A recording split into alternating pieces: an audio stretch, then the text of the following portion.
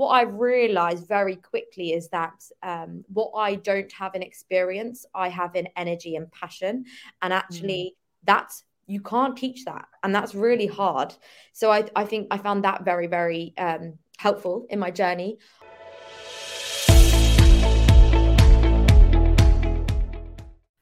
Hi, good afternoon, everybody, and welcome back to another episode of Two Pence Worth, a series where we hear all about the stories and the successes, sometimes the challenges, but most importantly, the advice and tips of female founders in climate tech. The reason I decided to do this series was because I read a stat last year that said that in 2022, for every £1 of VC money that was invested, less than 2 pence went to companies that had female founding teams. So like 2% of money was going to female founded businesses. So I wanted to do my part to champion the incredible work out there that's being done by women in climate. I wanted to be able to shine a light on the innovations and sort of the new products that they were bringing to the market, their journeys. I wanted to address the challenges where there were some, but I also really wanted to get them to share their resources and their advice to help other people that were going on that same journey. So if you've missed any of our previous episodes, we've had some incredible, inspiring, uplifting stories from some excellent women in climate. So please go and check those out.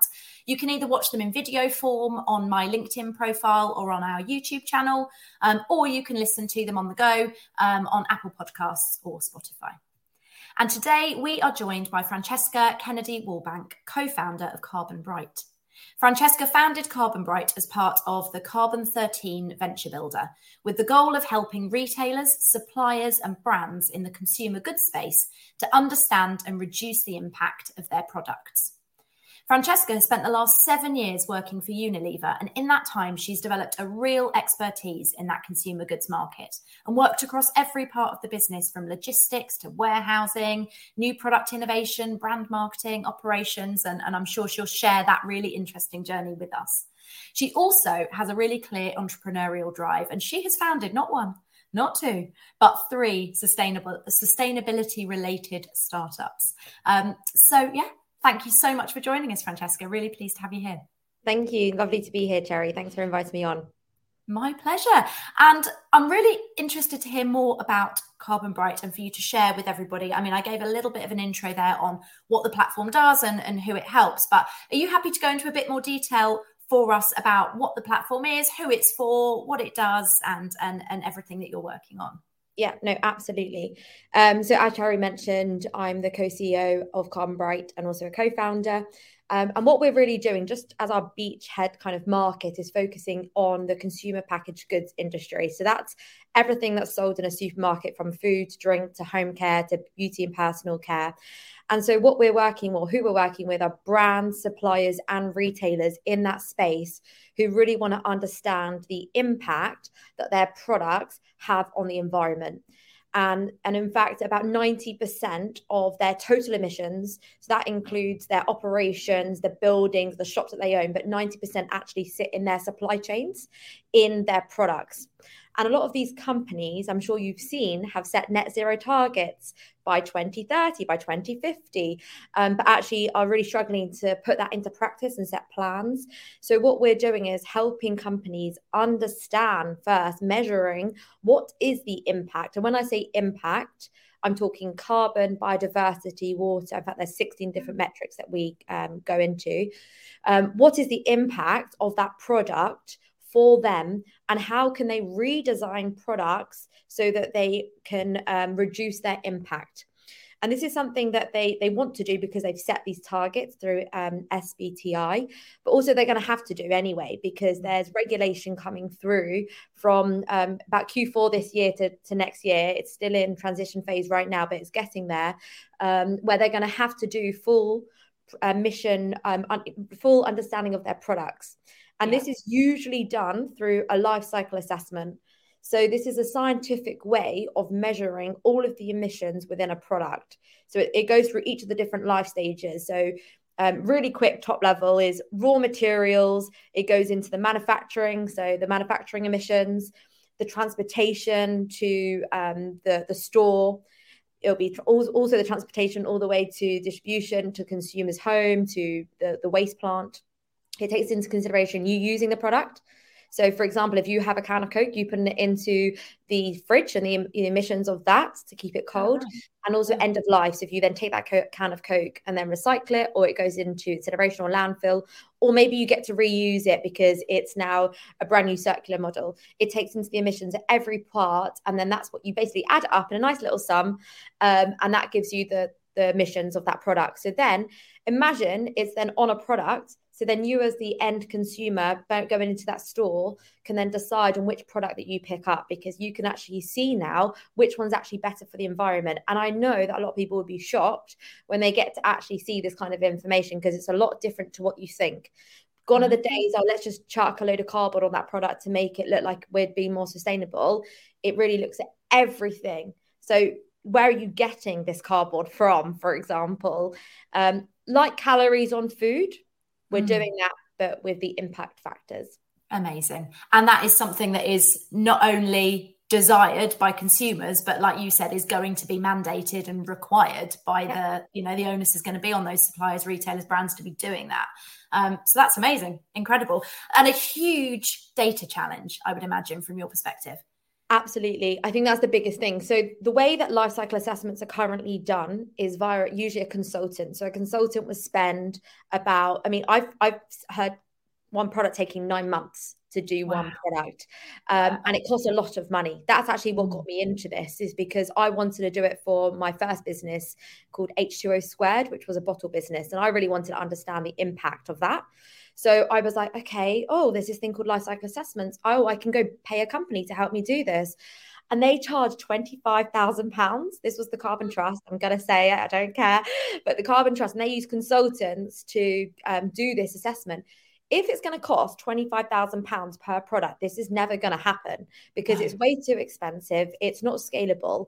And so what we've done at CarbonBright is to turn it on its head and said, okay, we're not going to use consultants. We're going to use really powerful technology, which is where my co-founders come in.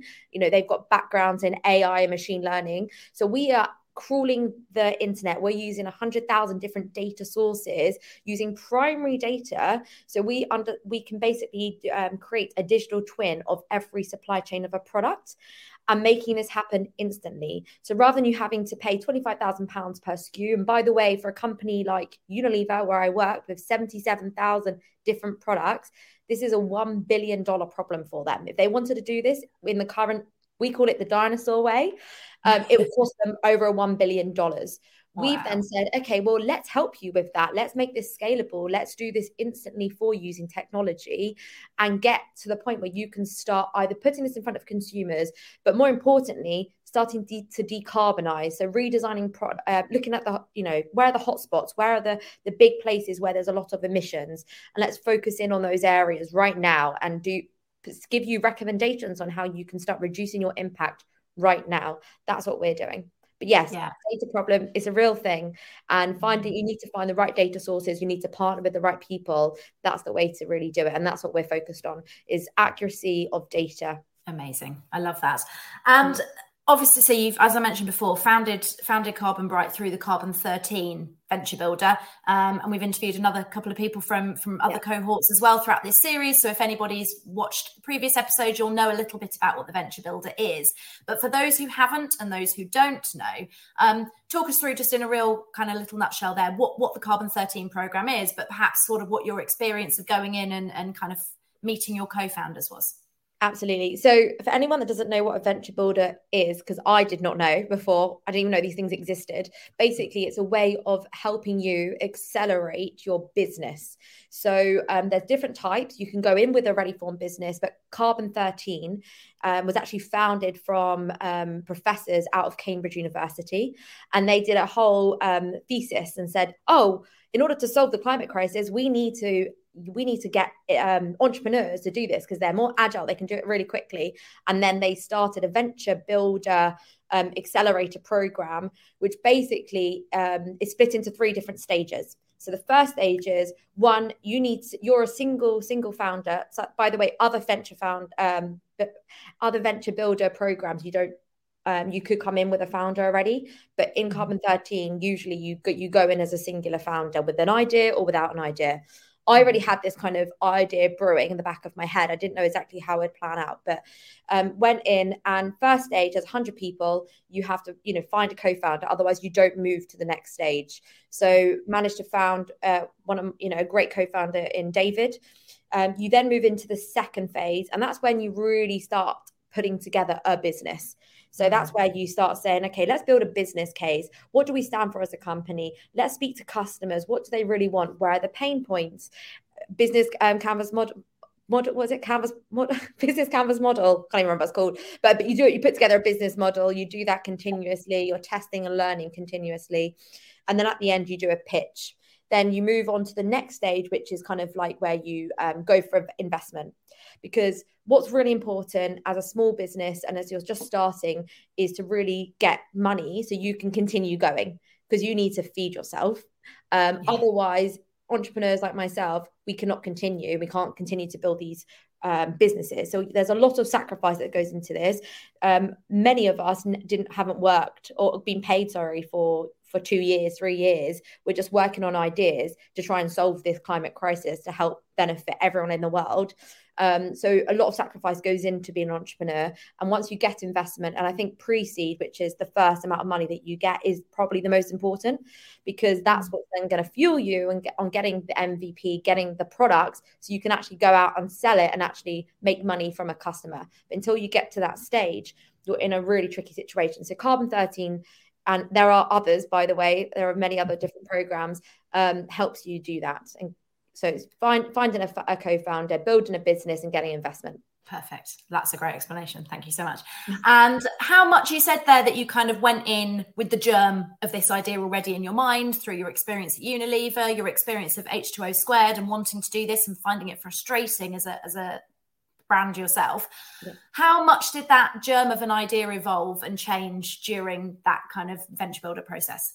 Yeah, massively. So when you go into a venture builder, when you meet different co-founders, you really have to think about, okay, well, what are you trying to solve right now? Is it a matter of, is it consumer labeling? Because I was like, oh, maybe that's the focus. Or is it to do with scope 3 reporting? Is it to do with redesigning products? It really gets you to focus in what is the actual problem that you're trying to solve. And that's when we really test and learn things. So I went in thinking still it would be a consultancy. I would, the company that I was going to build would be a consultant-led one, but it would be a lot cheaper, faster, focused on SMEs.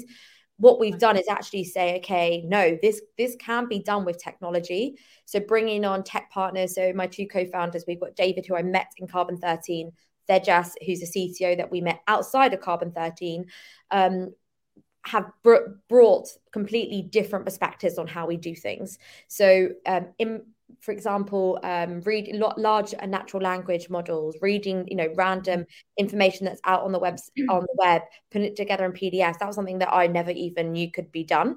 So 100% it's changed, but I would say it's changed more due to the people that I've met and my co-founders who were able to build these solutions that weren't even something that I even knew could be done in the past. It was like I used to dream of, like, oh, what if we could just look at know the packaging information from looking at an image on a website, and they're like, yep, that can be done, we built it. And it's like, wow, okay. So it really is game changer and accelerates your business massively. But I would say I already knew that there was a pain point, a problem. I knew who the customer was because I'd already worked in Unilever and really understood the problem, because I've worked in industry. I'm almost a customer for CarbonBright.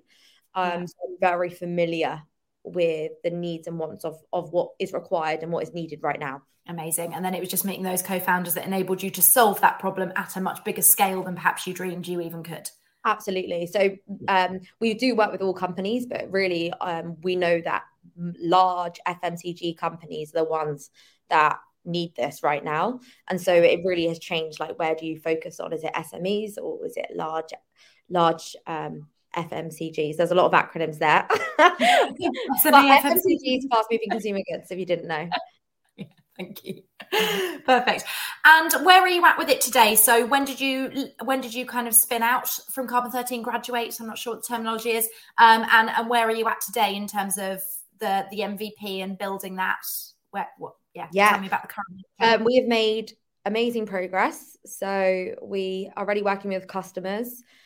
We've got lots of pilots ongoing as well. So we span out in January, brought on teams, finalized our pre-seed round, built that MVP, and started testing and learning with customers. And now we're basically at the stage of commercializing and building new parts of the product on as customers use it. That's where we are.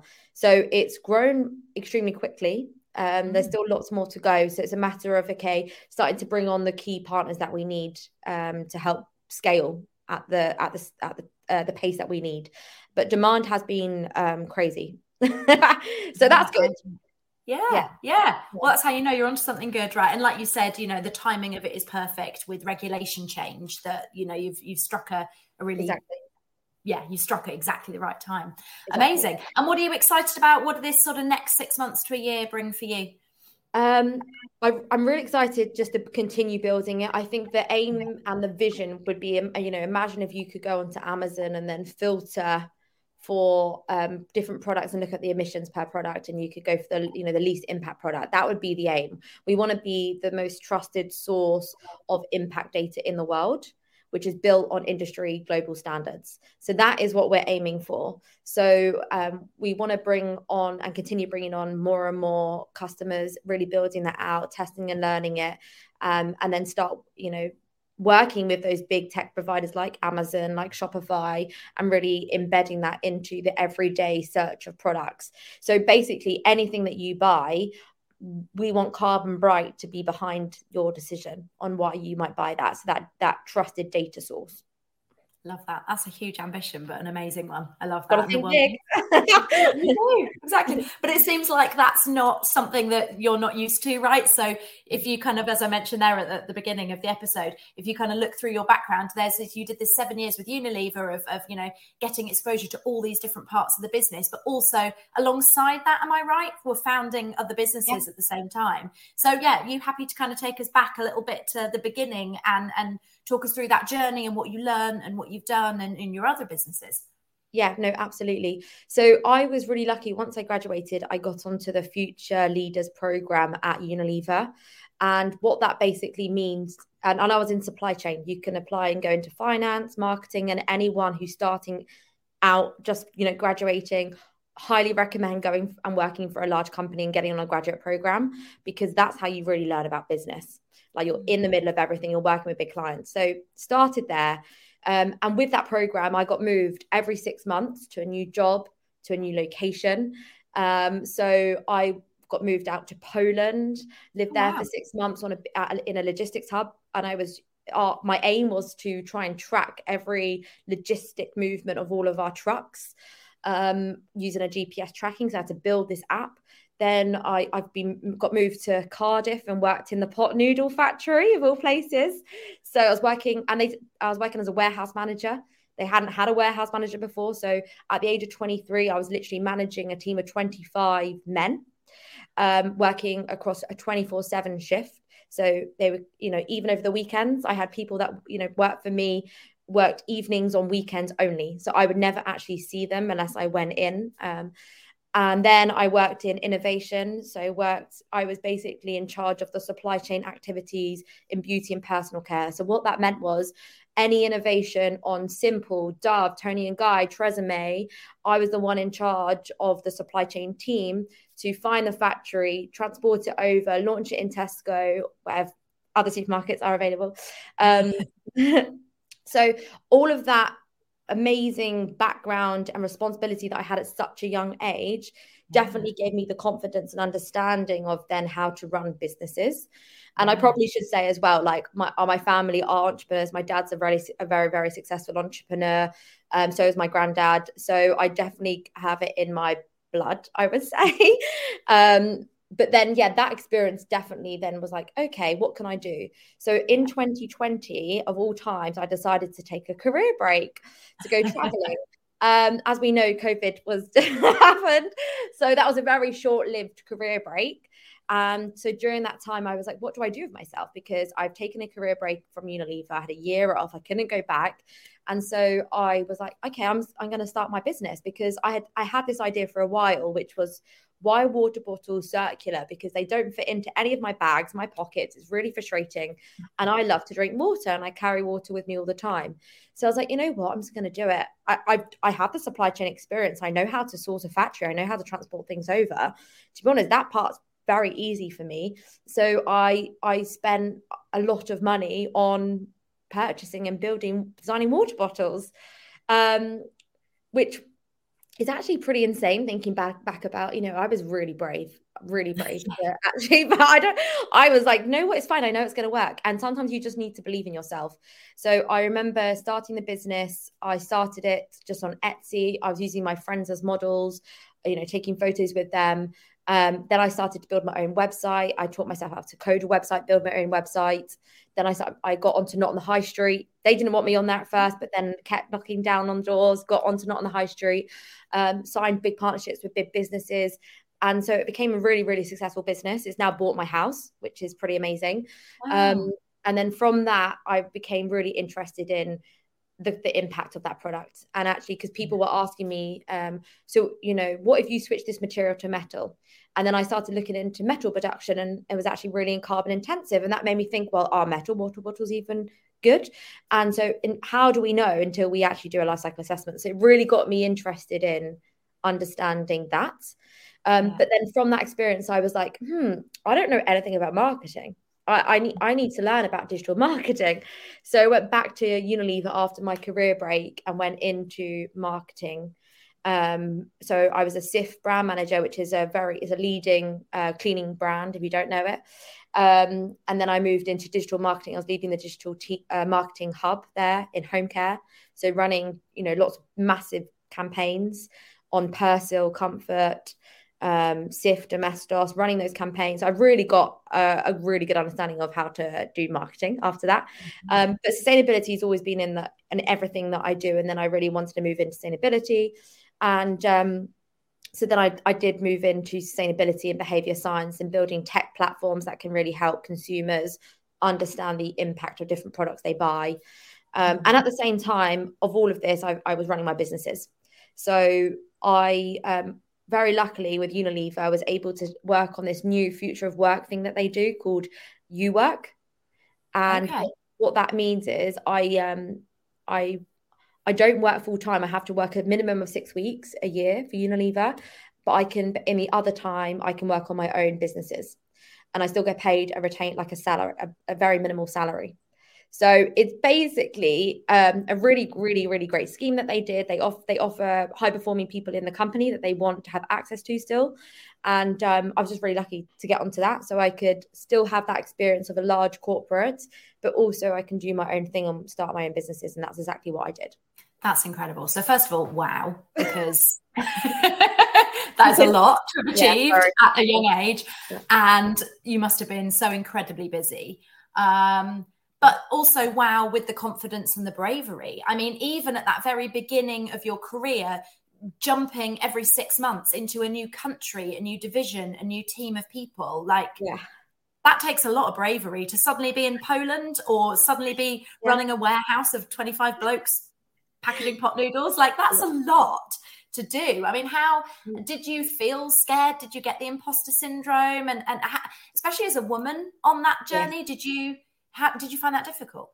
Oh, yeah, massively. I think it was really scary. I'm not going to lie. Imagine moving to a new country, new flat, and new language. It was, and then suddenly having to be in charge of a whole team of people. It is intimidating, and I've always been someone that's very detailed, and I definitely do my research into things. I don't like to go into situations where I'm unprepared.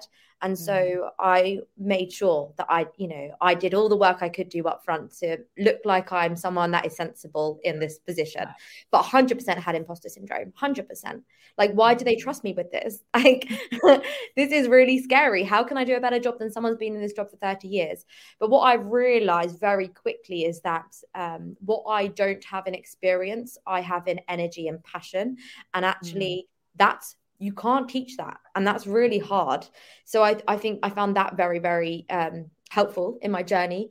I did have one experience in the factory where I'm always someone that leads with my team. So I'm not standing at the top saying, you do this, you do that. I'm almost like, let's do this together. Let's work, and we're collaborating. So I remember one time working with the team, and we were painting floors, because that's what you do in factories sometimes, so I was like, okay, I'll come and help you do that. That's something that management don't usually do. And I remember one of the factory workers saying, oh, there's a woman down on her knees where she should be. And honestly, that was the only time in my whole career and working life so far where I've really been like, wow, I've never experienced anything like that before. But I just think that it was an off the cuff mark. It was not something that I ever complained about, but it has definitely stuck with me and made me think about different management styles in different locations, maybe. So how can you still be a collaborative leader, but maybe act in different ways? And maybe it was just, one person who felt a certain way, and didn't really need to say that. But I would say, it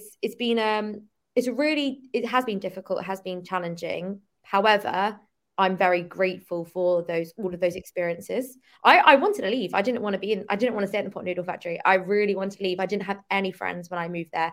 I had to start a new life. I had to find a new gym. I had to find friends. How do you find friends in a new location? I wanted to leave so much, but my family were like, no, you're sticking this out, continue going, you'll be fine. And I think having that support is second to none. Yeah. And like you said, I think partly confidence comes from that, right? Knowing that you've got love and support drives you to feel brave to go and do those things. So I suppose there's that. And like you said, entrepreneurialism in your blood, and having seen other people in previous generations dig deep and achieve and do things, I suppose drives you forward. Oh, 100%. So one thing that my dad always said when we were younger, he'd point at a builder and say, if he can be a builder, you can be a builder. If that person can be a CEO, you can be a CEO. Why never? So I've always felt like I should never limit myself. You can be whoever you want to be, as long as you continue and you're persistent with it. And that has stuck with me forever. And has paid off in droves by the sounds of it. And I love the fact that you've shown the example. So there's sort of one school of thought that the best place for you to learn is in a big corporate. And, you have the experience you had of going through all those different divisions and learning through that. And then other people will go, yeah. But actually the real way to learn is by doing it yourself. And I love that you've done both in tandem. That's great. Yeah. Definitely. I think you have to do both. I agree. If you go into a big company, sometimes you're very focused on just one thing. You're like a cog in a big machine. If you have your own business, you're doing everything. You definitely need to have both experiences. If you don't have that large corporate experience, I don't think you've got some of the skills with working with cross-functional teams across different nations, how to communicate virtually, to large. It's very different to running your own business. I think you have to have both. Yeah, and especially in a situation that you're in now, right, where those large enterprise organizations are going to be your customer. The fact that you've been there, you've done that, you've lived it, you understand how they operate. I suppose if you'd never done that, it would be very difficult to sell to them, I guess, right? Yeah, no, 100%. You can speak their language. You can send emails the way they would send them. You can you get to a level with them. And one thing I've learned, business is a people business. It's not about your product. I mean, it is partly, but they buy from a person. People invest in people. It's you are the business. So if I could teach anyone anything, it'd be how do you want to come across? Who are you? What are you building? Make sure that is extremely clear. You are a brand, and they are buying from you just as much as they are buying from a company. In fact, people make up their decision. I think it's 97% of their decisions based on you as a person, and their belief in you. Amazing. And that's where you said that energy and passion, that's something that you can't teach. And that's what helps people make that decision, right? 100%. Yeah. So in terms of your kind of advice, I mean, obviously that was a great piece of advice in and of itself there, but in terms of the tools and resources that you've used along the way, I always round out these episodes by giving these kind of 3 quick fire recommendations of things that you've used and would recommend, resources you've used and would recommend to others to help them. So First one being, what kind of people-based resource? So that could be a network, a community, an organisation, do you feel has helped you along the way and you would recommend to others? I'm Carbon 13, so I would join an accelerator where you can meet like-minded sustainability founders.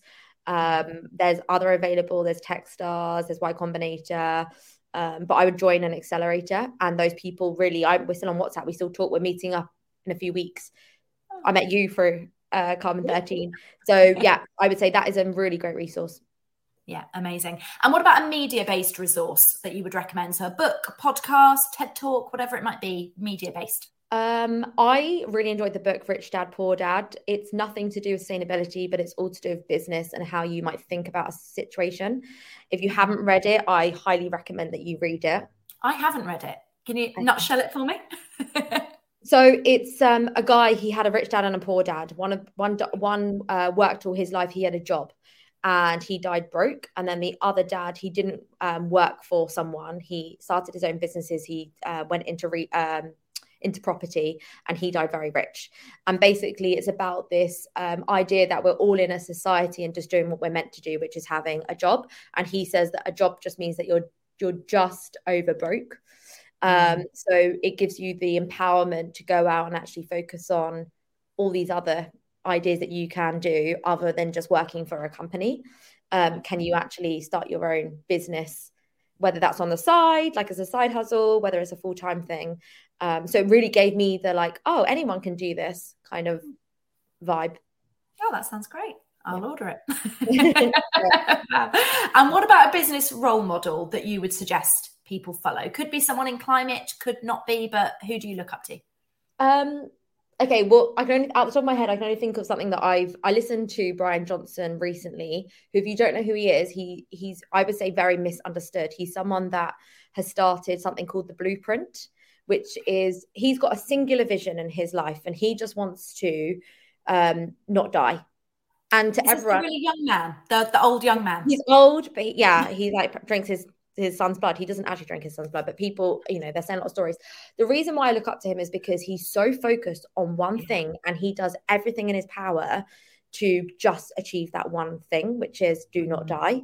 And he talks about how his mind controls him in ways that's probably not best for his body. And the way he is so completely determined just to not die, and he does everything to go against the norms of human life, intrigues me. So not the blueprint as such, but just the way he doesn't care about what anyone else thinks. He's on his own journey. That's what I love, because people that go against what anyone else thinks, if you care about what other people think, you're never going to achieve what you need to achieve. And I love how focused he is. And I think if you can take one thing away from today and this podcast, is focus on your own journey. Do not worry about what other people think. I love that. That's a great place to end. Thank you so much, Francesca. It's been an absolute joy, as always, speaking to you. Yeah. I always love seeing you around and chatting. Thanks so much for having me, Cherry. My absolute pleasure. Thank you, everybody, for watching today. We have got, I think, 4 more episodes coming to you over the next few weeks. So please keep an eye on LinkedIn to see when the next ones are coming, and do come and join us again. But for now, have a great rest of the day, everybody. Bye.